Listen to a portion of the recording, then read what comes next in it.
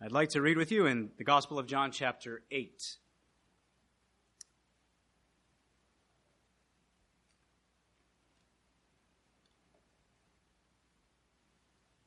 John chapter 8.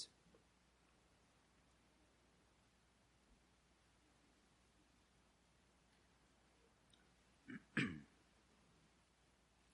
we're going to begin at verse 32.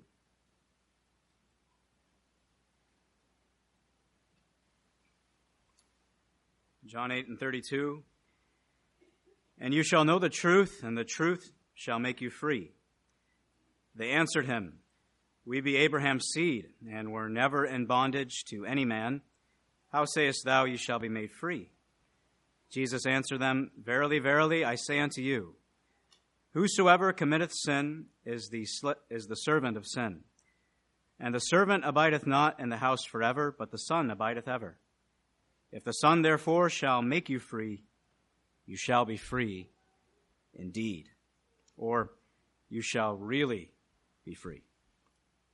One of the things we've been looking at this week, for those of you who haven't been here, is one of the things I think that is so great about the good news. What's so good about it? And that is that it is true. And on Sunday we noticed through the week we've noticed a few of the true things about this news. We've noticed that it's true in the scope of who can be saved. And we learned there that God is not willing that any should perish, Johnny told us. And we were trying to look at 1 Timothy 2, that God wants everyone to be saved. And so that there's nobody here who God does not want, who does not wish to be saved. We looked as well as the truth of the story of the gospel. It focuses on the story of the crucifixion and resurrection of Jesus Christ, and that it was witnessed and seen, and so the truth about the story. On Monday, we noticed the truth about ourselves. And those words from the Lord Jesus, you must be born again, the truth about ourselves. Last night we noticed the truth about the Scripture. He that hears my word and believes on him that sent me has eternal life. Tonight we're just going to look at this passage, the truth about freedom. It says twice about being free. We began with those words, you shall know the truth, and the truth shall make you free. That's one of the reasons, really, that I've been trying to impress on you the importance of the truth. You know, you have conversations with people, and people from different religions. Buddhists will tell me that the religion we follow is older than your religion, for Buddha was born before Jesus Christ. Muslims will tell us that your religion is pretty old.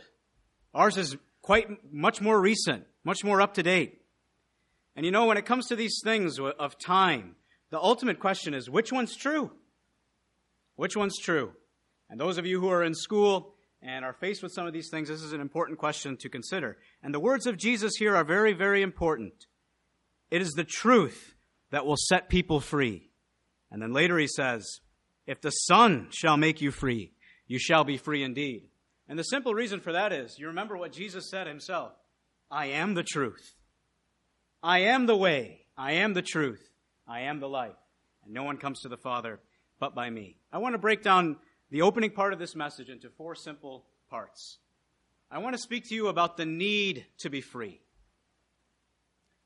Then the way to be free. Then the cost to be free. And finally, the time to be free. 4 simple ways just to look at this subject. When it comes to the need to be free, I found it interesting. Actually, today, on this date, many years ago, Congress proposed to the United States at that time the Bill of Rights. These 10 amendments that they would add to their Constitution, and many of them have to do with freedoms that we deserve, freedoms that are our rights. And so we have the freedom of speech. We have the freedom of religion. We have the freedom of assembly. The very things we're doing today. The freedom, the Bill of Rights. And when it comes to freedom, really it's a weird subject to take up in this country and in the United States of America. There's no other people who know so much about, I'm free. I live in a free country. I am free to make many choices. And yet what the Lord Jesus is teaching here is that we're not free. He's telling these people here that they are actually slaves. They are actually in bondage. And this is what he says. He says, whoever commits sin is the slave of sin. Tonight's message is the truth about sin. Anybody who commits a sin, even if it's just something that's small, according to the words of Christ, that person is a slave of sin. That's an awful thing. You know, many of us think when it comes to sin, we're in control. I've spoken to people who are students, high school students, and some of them would like to be saved someday, maybe when they're on their deathbed, maybe later down in life. They're not really worried about it right now because they think that they can manage whatever sins they're doing, whether it's partying or whatever they're involved in, they can manage it up to now. They think they're in control. The words of Jesus are very pointed. He's saying you're not in control. You don't control sin. You don't decide one day, I'm going to just stop sinning. I am going to be free from sin. I'm in control and I'm going to let it go. You can't let it go. The Bible says that sin controls you. Sin is the master of you. And there are many people, and they've tried to let it go. In the place I work, tragically, I meet people all the time, and they try their very hardest to let go of all kinds of addictions, all kinds of awful things. I can tell you, if you saw some of the things I've seen, if you saw people who can't sleep with the nightmares they have, with the pain they're going through, relapsing on an addiction, some of you know what I'm talking about. It's just something in your heart that says, God set them free. We can't set them free. We'll do our best. We'll give them a medication. We'll try to give them a treatment. And a few months later, they're back. And then they're back. You see, we are enslaved to sin. We are bound to sin. And it shows itself in addictions. You all know about that. Addictions to drugs and addictions to alcohol and addictions to all kinds of things. But also people are bound in sin in a nice-looking way. They're bound to religion. There's a lot of people bound to religion. And they know that they have a little sinful problem, and so religion seems to offer some kind of a remedy. And it has nice robes, and it looks nice, but it keeps people bound. There's things that they can't do, but they want to do. And they want to do them so badly, but they can't do them, that finally when they do them, it becomes so sickening. And you hear about it in the news, many of these religious systems. It's funny because I have family members who were saved from religious systems. When I was saved, the only thing I realized that night was I will never be in hell. That's what I knew. That night, I didn't know I was redeemed. I didn't even know I repented that Johnny was telling us about on Sunday. I didn't know any of that, but I knew I will never be in hell. I was talking to some people from these religious systems. You know what they say? When I was saved, I was free. I was free. No longer the shackles of religion that tell me to do this so I can be right with God, and I could never do it. I was free from the bondage of that sin. Maybe some people in this meeting have a burdened conscience. Maybe it's not a lifetime of sins, but maybe there's just one sin. One sin that you've never been able to shake. One sin that nobody else in this room knows about. One sin that there are times that you wake up and it eats at you. One sin that you long to forget. A burdened conscience. The hymn writer said this: would you be free from your burden of sin? There's power in the blood. There is a way to be free.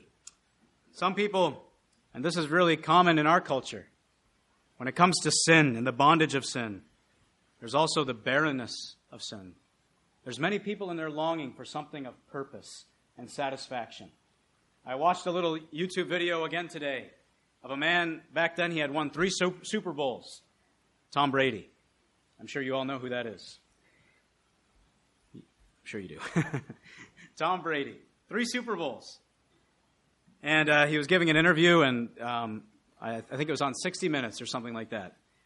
And then one point of that interview, he says this: I've won 3 Super Bowls. He's married to a supermodel, I believe. He has a big house, a couple houses, a few cars. And he tells the interviewer this: it just seems like there's got to be something more. There's got to be something more. And he says, I know you laugh at that, and I know you wonder, you've won 3 Super Bowls, what more could you do? Tom Brady could walk into any place in Livonia, Detroit, and get a huge audience just because of who he is. What more could he do? And yet he says there has to be something more.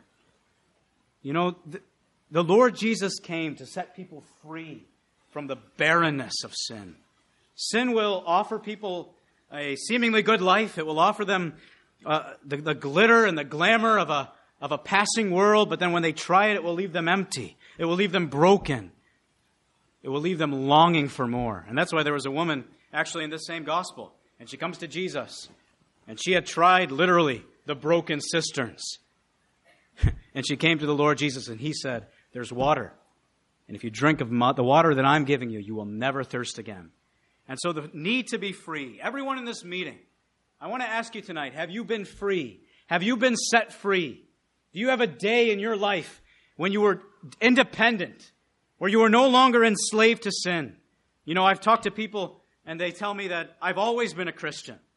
In the hospital I work at, I sometimes meet people who say they're Christians, and I right away ask them, when did you become a Christian? I'm a Christian too. And many people have told me, well, my father was a Lutheran. My mother was a Baptist. I was baptized at the age of 2. I'm a Christian. My children are Christians. No, a person is a Christian the moment they are set free by the Son. The Son is the only one who can set people free. Not baptism, not church, not Christian parents, only the Son. And so all of us are in this great need to be set free. But how is a person free? The first thing I want you to notice is you cannot set yourself free. You cannot free yourself. I remember a Sunday school illustration when I was just a little kid, and the teacher put a rope around a boy and just asked him to get out of it, and he quite easily just took it off. And he did it a few times, and then eventually he took that very, very thin thread and he wrapped it around that boy many times. It seemed like 100 times. And then he said, go ahead and break it. And it wasn't a little boy, actually. He was quite strong, and he was trying to break it off, and he couldn't. It was just a thin thread, but as it got its way around over and over and over and over and over, he couldn't set himself free. And he was really trying, and his face was turning red, and he was feeling kind of embarrassed. Couldn't set himself free. You know, when it comes to sin, you can't set yourself free. That's why the Bible says we are helpless. We are without strength. We cannot free ourselves. No other man can set us free. No preacher, no religion. There's nothing we can do. There's nothing we can offer. Our hands are tied, as it were. We cannot set ourselves free. And that's why the Lord Jesus says, if the Son shall set you free, you'll really be free. If it's the Son who sets you free, you'll truly enjoy freedom. And so the only person who can set us free, the only way to freedom, is through the Son, through the truth. The cost to be free. You know, it sounds very American, very cavalier, but you've seen the bumper sticker. Freedom ain't free. Freedom ain't free. And you know, when it comes to this story of the gospel, how true. To set people free. You know, that's why the Lord Jesus came when he was just beginning his time here on earth. As far as his teaching time, he told them. He read a portion of the Old Testament, and in that portion it said that the person who would come himself would come to set the captives free. And then he told them, this day is this scripture fulfilled in your ears. That's why he came. He came to set bound people free. And yet it would be a very costly thing. You see, being enslaved to sin is like our boss at work. And being enslaved to sin is a very cruel thing. The Bible actually says in Romans chapter 6 that sin is like a boss, and sin pays wages. Sin gives you income. And at the end of that chapter it says this, the wages of sin is death.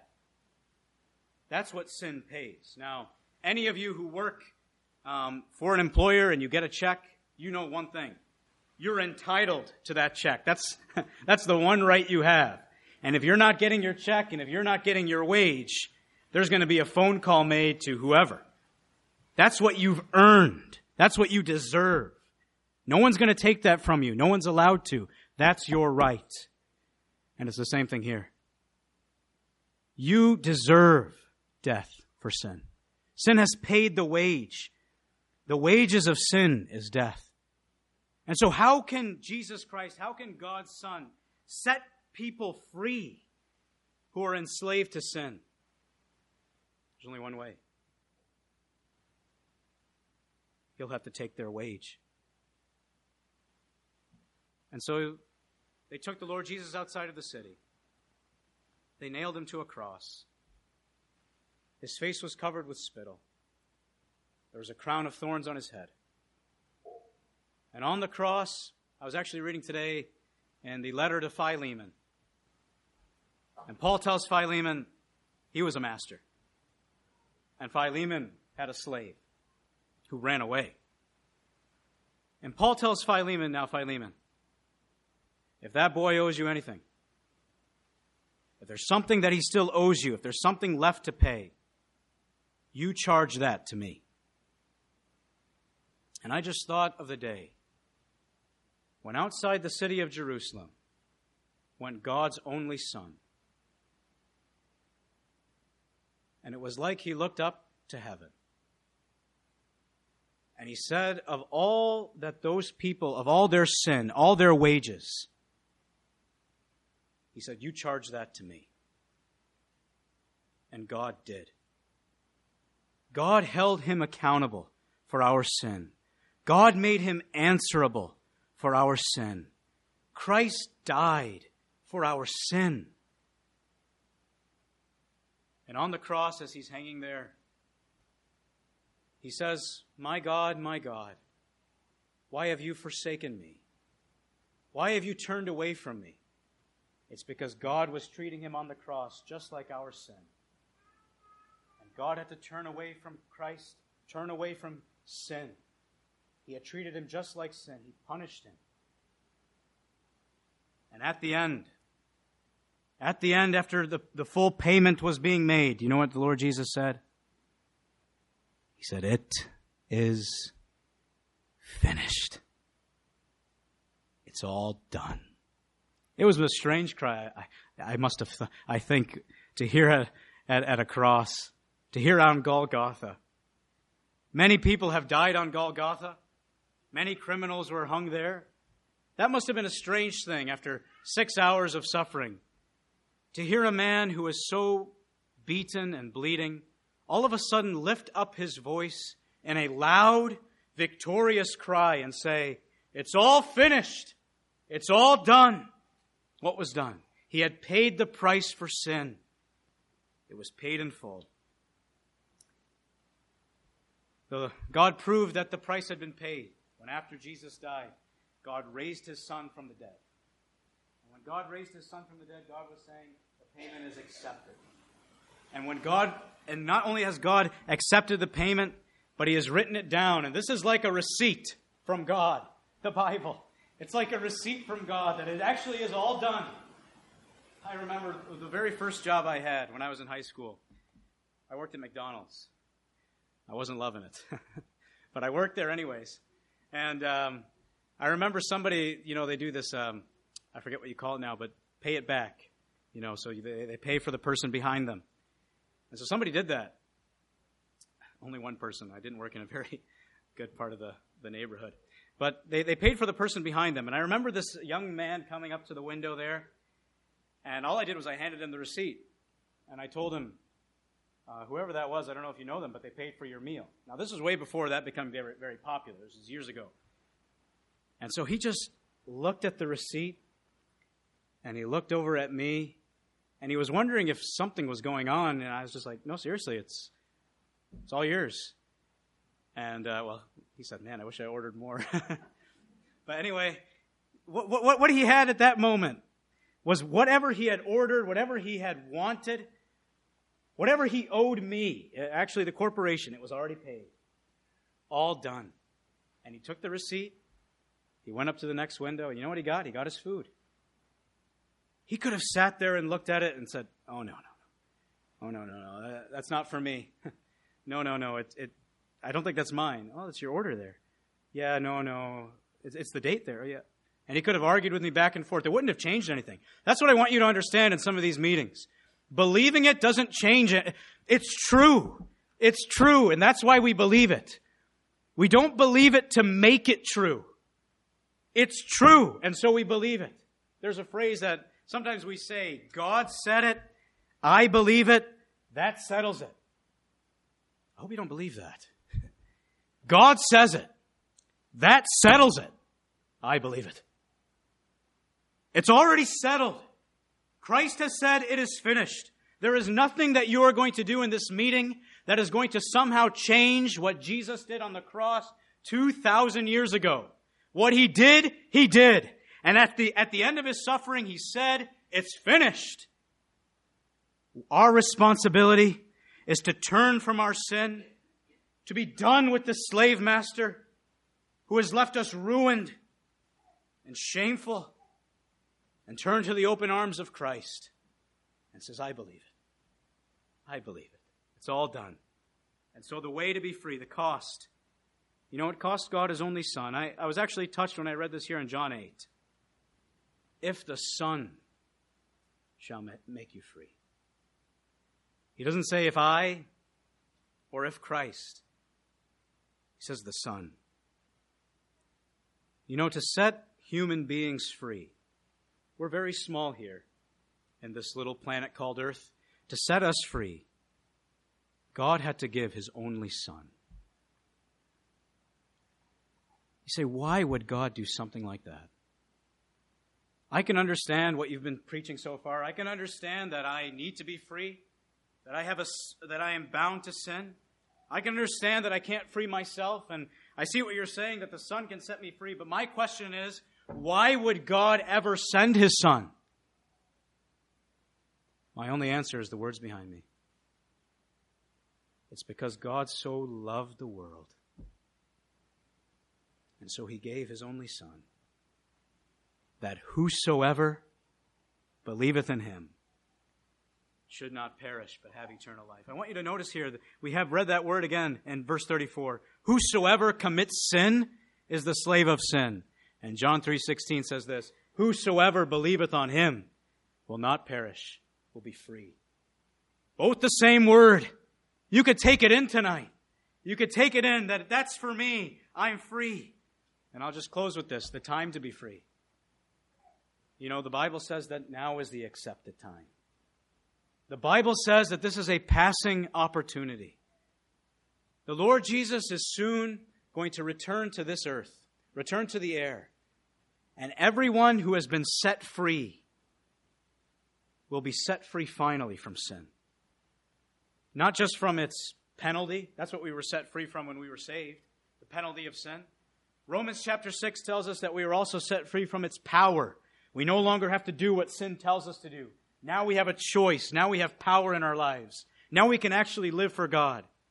But one day, every person here who's saved will be set free from the very presence of sin. No more sin. If Jesus Christ were to return tonight, and He's coming for everyone who's been set free, would you go?